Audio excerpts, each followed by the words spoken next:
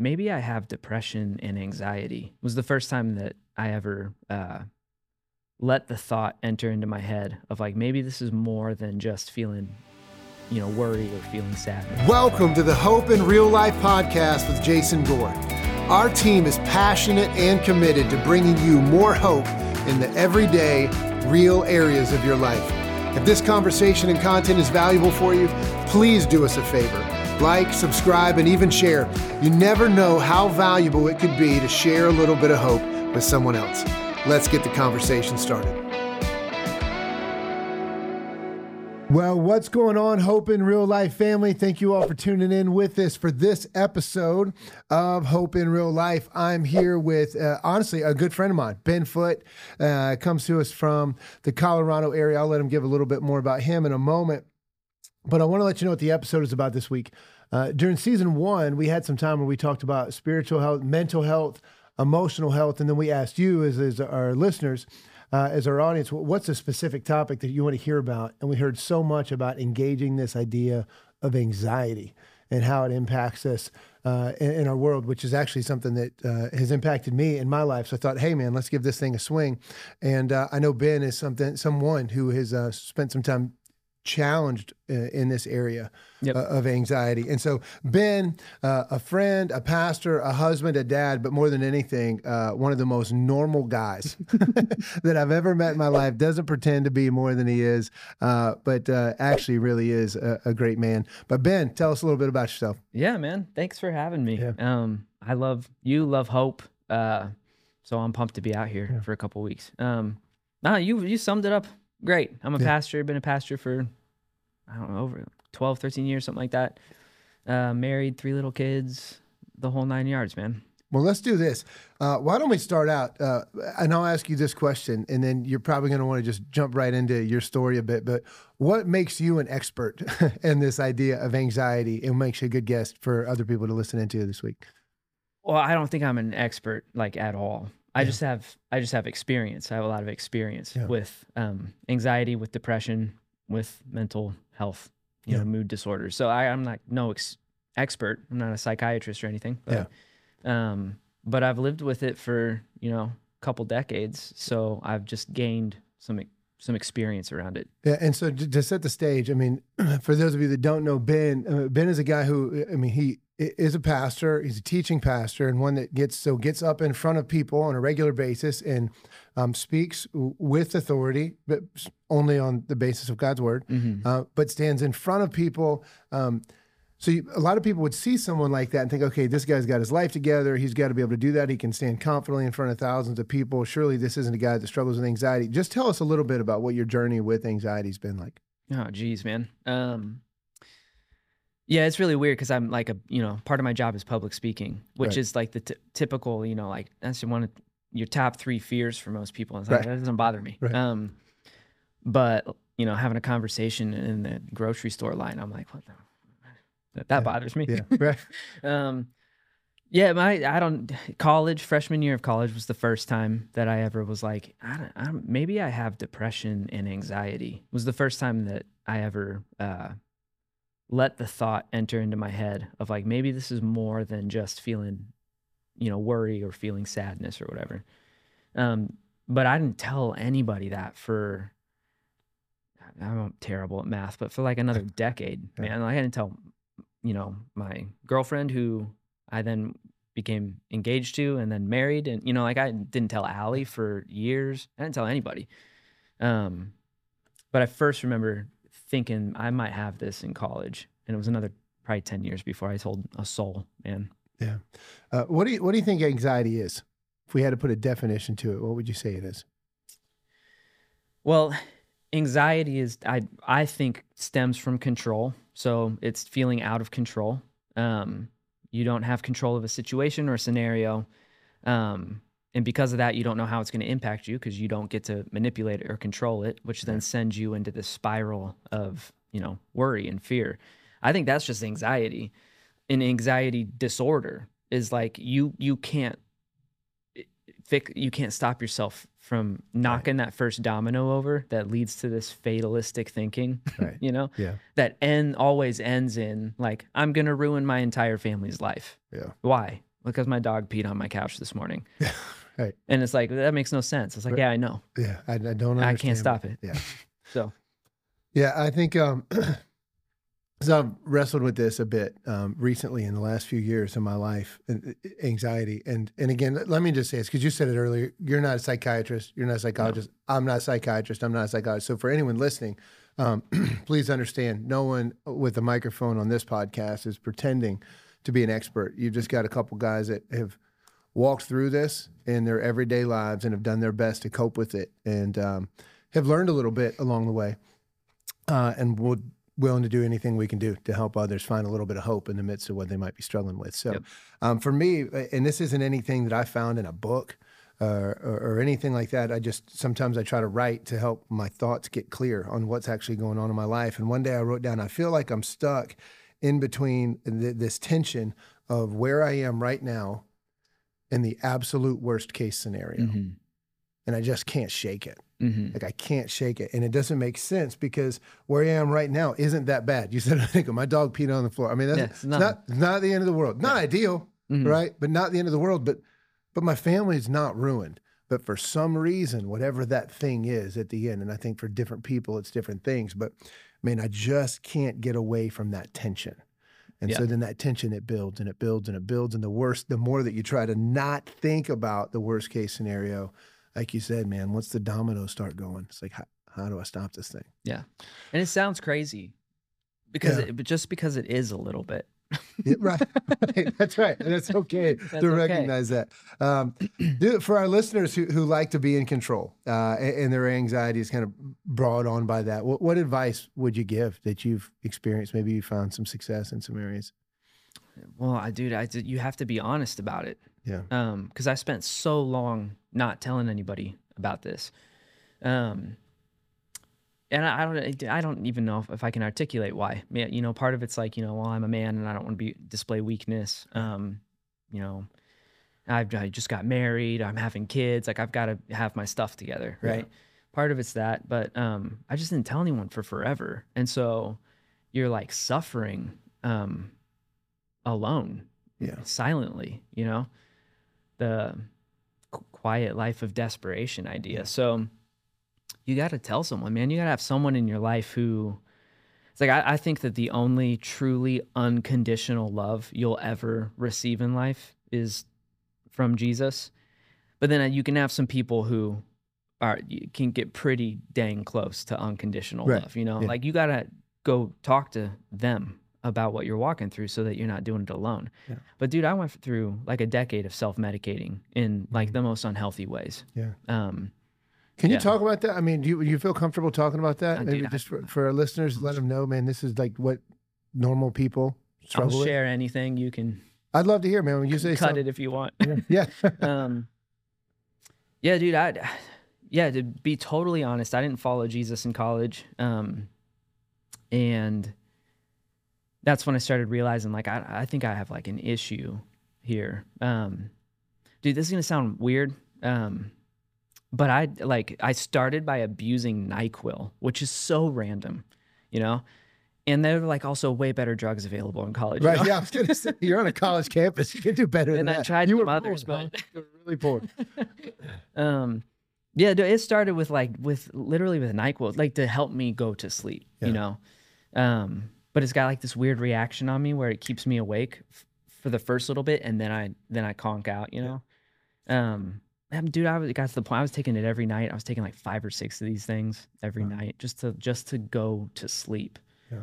Wake up the next day feeling awful. I started buying bourbon and hiding it from people, you know, and again to like go to sleep. Yeah. But I didn't want like my roommates to see like, dude, you drink like every night, you know. So I hid it. And there was one night where this is in my dorm room, and I had a bottle of Jack, tucked under all my sweaters, like in a dress. Again, no offense, but you can do better bourbon than Jack Daniels. Yeah. We're stuck here on the bottom shelf. Yeah, not in college. So yeah, I had it hidden, you know, and I took it out one night and I'm pouring myself a drink, and I just remember thinking like, dude, being the guy who's hiding bourbon and drinking it and telling himself it's just to fall asleep. It's like, I don't know if I'm an alcoholic yet, but like that's certainly a step down the road towards Right. it, you know? Yeah. And dude, I don't know how or why I'm so thankful I was able to like that night go like, I'm not gonna do this anymore. I don't like this part of my life right now, and was able to stop. If I became an alcoholic, man, I wouldn't be here today, that's for sure. But so I was self-medicating for so long. That's just 2 examples. I've tried everything, man. Yeah. I can relate to that self-medication thing. I remember the first time I realized, man, there's something going on. And it was kind of a long journey for me because I didn't want to admit that I struggled with anxiety. And it had a lot to do with what you were talking about. Like you feel like you got to have things together.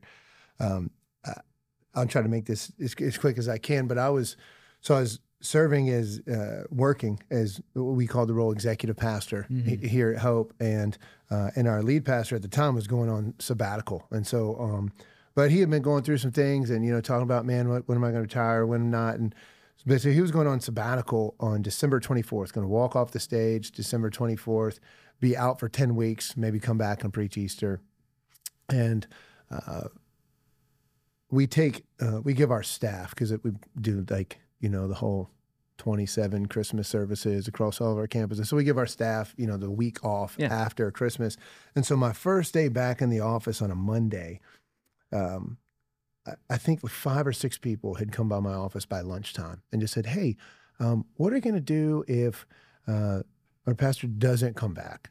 What are you going to do with like the teaching schedule after this certain amount of time if Easter comes and maybe he does preach, but then he wants to take more time off? You know what you're going to do? I mean, question after question. And my answers are like, I've got all the answers. Oh, well, listen, God cares more about this church than we do. And so he's got an answer. God's going to provide. God always provides. Look at what God's done in the past. He's going to do it again, right? So I have all the right answers and I believe him. So then I get home that night and my son asks me if I want to go for a jog. He's 12 years old at the time. I say, sure, sounds good. So I put on a long sleeve shirt and I'm about to walk out of my bedroom and I'm like, I think I'm having trouble breathing. And so I call my wife to the back bedroom and she comes back there and I'm like, it's probably nothing, but I feel like I'm having trouble breathing. She's like, well, it's not like you, but your chest doesn't hurt or anything like that. And by the way, if you're just listening, I'm like, I'm not like, by most measurements, an unhealthy guy. Right? No one's going to think. No, you're a freak of nature. It's not that we go that far. Like a literal walking G.I. Joe. So I'm like, I don't think this should be right. She said, well, it's not like your chest hurts or anything like that, right? And I'm like, no, my chest doesn't. I think my chest hurts. No, my chest is definitely tight. And so I lay down on the bed and kind of wait like 20 minutes. We end up calling the ambulance. They come. Of course, my blood pressure was up a bit because, you start getting worried about what's going on. And man, that led me to like, I must have a heart condition because I'm fine. I'm not worried about anything. I'm a follower of God. I'm a family. I'm a man. I got this thing together. And so I end up getting an EKG. Everything looks good. They send me to get a stress test for the next week. Flying colors. Say, no, you guys are wrong. There's something wrong with my heart, with my chest. I need you guys to figure this out. So then they bring me back in, do an ultrasound of the heart. The cardiologist goes, hey, looked at the ultrasound. Looks like everything looks good. I'm like, hey, you guys probably need to go back to college or something because I'm telling you, I know I don't feel normal. You need to figure this out. Right. So like, fine, we'll go all in. They send me into a CAT scan, injectable dye, the whole 9. My cardiologist calls me back in and I'm sitting down. He says, I want you to sit down. I'm like, oh gosh, this is bad. I knew it. He said, I want you to sit down because I need you to hear me. He said, your heart looks as good as I thought it would have the first time I met you. You really need to be willing to consider the stressors that are in your life. And you might want to consider if this is anxiety driven. You might want to consider going back to school. Yeah. I said, you want to fight me right now? No. And man, at that point, I'm like, when he said stressors, I hadn't really told him everything that was going on. And the first piece that I just mentioned about the lead pastor, that was a thing. But we got this different podcast, different day. There were like 2 other major things going on in our life at the moment. It's like, okay, so this could be anxiety. And so I started walking down a road. But man, it's a real thing that we don't want to admit, but it'll grab holes. But all this, that whole story started with the self-medicating thing. Man, I can remember being in the same place. Like, hey, It's been probably a few too many nights that the kids have gone to bed and I've just, had a little bourbon and, Right. man, maybe I got to get this thing under wraps. Maybe I need to be honest with myself Yeah. about what's really Just to going on. unwind. Just to unwind. Right. It's You know, just that's what you unwind. start telling Right. yourself. That's right. How has your anxiety or struggle, battle with anxiety impacted your life for better or for worse overall? Dude, this is going to sound wild. I really think it's in the long term where I'm at Yeah. now. It's not fun. I don't enjoy it. I still pray constantly for God to take it away. He constantly says like, "No, but my grace is sufficient for you. When you're Yeah. weak, I'm strong." Like, Yeah. but like ultimately in the long run, I think it's affected my life in a good way, which sounds insane. It does. But I actually wrote down something I was going to say that sounds similar. How would you say in a positive way? It makes me constantly reliant on the people around me, on the God I worship. It forces me to be honest and vulnerable. Yeah. Like, dude, when you say at the beginning of this thing, you're the most normal guy I ever met. Like, I really find that honoring because I want to be a pastor who's just a normal dude who's honest and vulnerable, right? Yeah. And like, if I didn't struggle with either of these things, I think it would be easy for me to play the game of just wearing the mask all the time and having all the right answers all the time. And I don't want to be that person. So like in the long run, I've watched Jesus shape me into a different person because of these things that I struggle with, depression, anxiety. Like, and what sounds insane is if I could go back in time to freshman year at college and magically make it disappear, I honest to God don't think I would. Yeah. Yeah. Your answer is better than mine, but, this is the truth for those that know me well. I'm a pretty driven guy. And there is this thing of like, okay, you got to carry yourself a certain way. And I really don't try to carry myself a certain way, to look a certain way to other people as much as, like sports psychology, almost like the positive self-speak and that type of thing. It's just ingrained in me from my years in athletics. That's like, I have to carry myself a certain way and believe a certain narrative, or else I'm not going to be able to live into what it is that I need to live into, which on some days is really good. And then on some days, terribly unhealthy.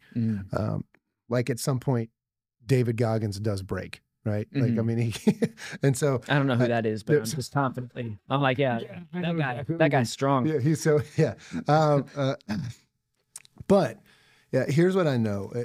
I believe God had a plan for me to step into a leadership role for this season of my life in a time where like the whole world is struggling, it seems like, with anxiety or something. Like mental health is at an all-time high.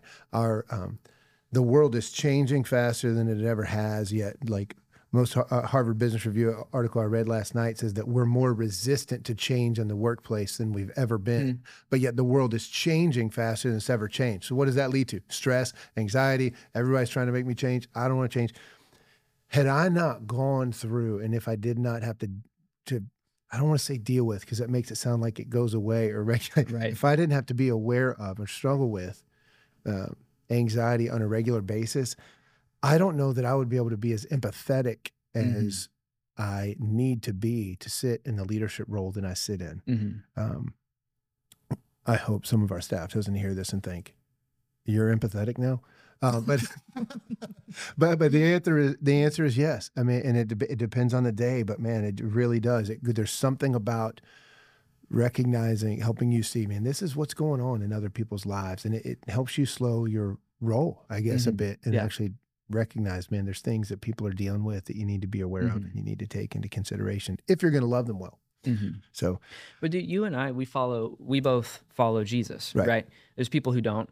Right. So if you don't, I guess get out there and be as strong as you can. But like you and I live in a kingdom and a worldview that's centered on like servanthood and humility, and you only lead by knowing how to follow really well. Right. They're like really backwards from the typical cultural view of what a good life looks like. Yeah.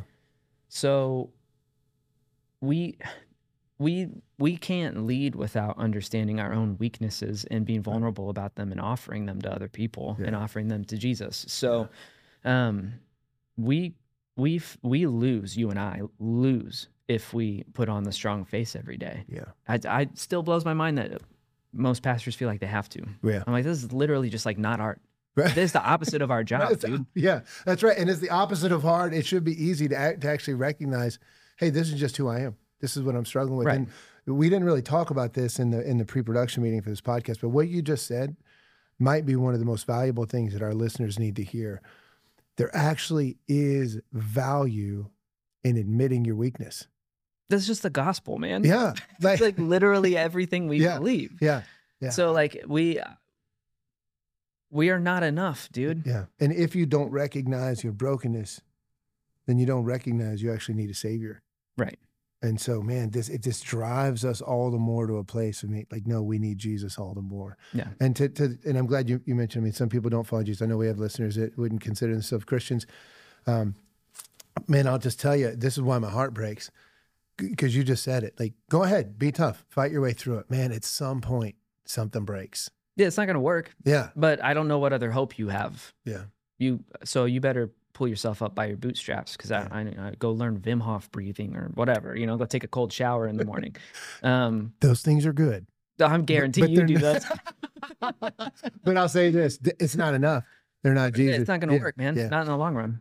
Let's do this real briefly as we get close to wrapping up. Are there any things that you've found, and again, like if you struggle with anxiety, like don't think two guys on a podcast are going to be able to necessarily make it go away. You've already said it. Like at first, number one, admit there's a challenge and probably go talk to a professional. I mean, I didn't start doing that until later in the game. Our elders here at our church, like they kind of, it's not like they said you have to, but like it kind of made its way onto a review and like strongly recommended and words like that. And so probably stepped into that a little bit late in the game, but man, so admit there's something, talk to a professional about it for sure. Yeah. But are there any things that you've kind of maybe come across your radar that actually helps you a bit in the moment, even if it doesn't make it go away, but if it's like, man, it's at a level 10, maybe this brings it down to a level 6. I'm teasing you about the breathing and the cold showers. For me, like I have a routine, especially that I do in the morning, and then stuff that I do throughout the day that, and we talked about this a little before, it's like it doesn't make my anxiety disappear, right, but I have a better shot at battling it that day if I keep some of these parts of my routine together. Yeah. And then like on a day that I don't because I was lazy, or I didn't because, my schedule got blown up or whatever, I'm just set up for less success. So for me, I wake up, try to get up before my kids are up, just to get some time, they're 10, 8, and 5. So to get some time where I can think without answering a question, right, like constantly.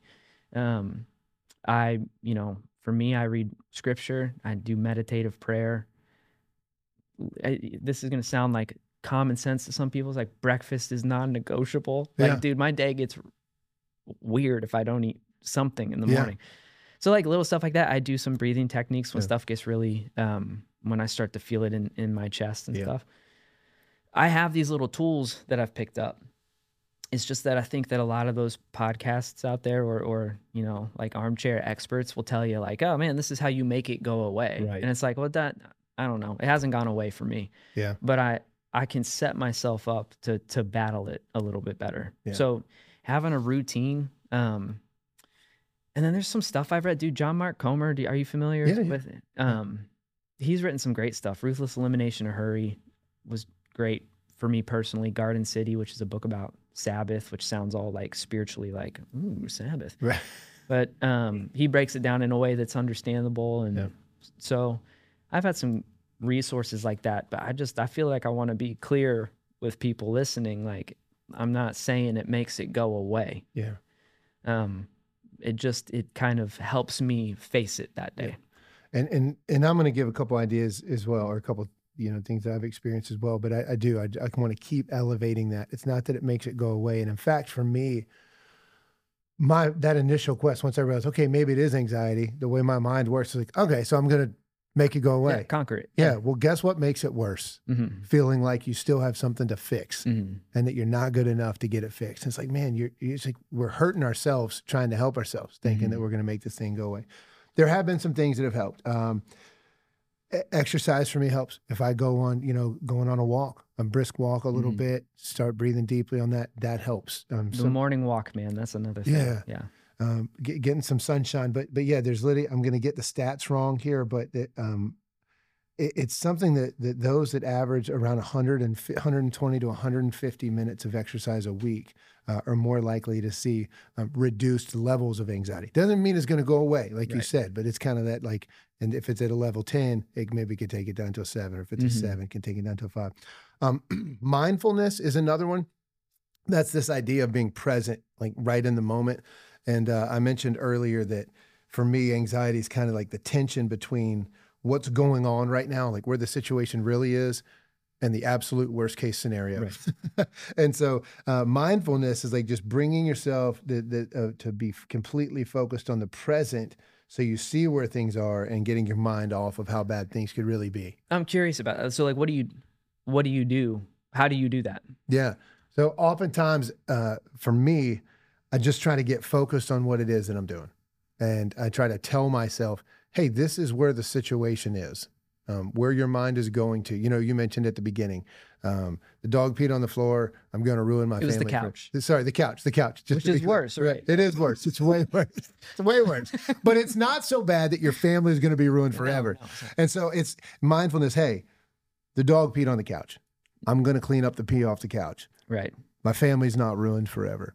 You know, I've talked with a therapist who said, so what if you tell yourself best case scenario instead of worst case scenario? I'm like, what if? That's a really good idea, but I can't think of a scenario better than the way it is right now. So that makes it really difficult to do. So for me, it's just taking a look at the situation and dealing Just with tackle what's in front of you. And a lot of times it's dealing with what you can, impacting what you can, and trying to let the things that outside of your control That's just good. be outside of your control. Not always easy. And then you mentioned breathing exercises, you know, so I don't need to get into that.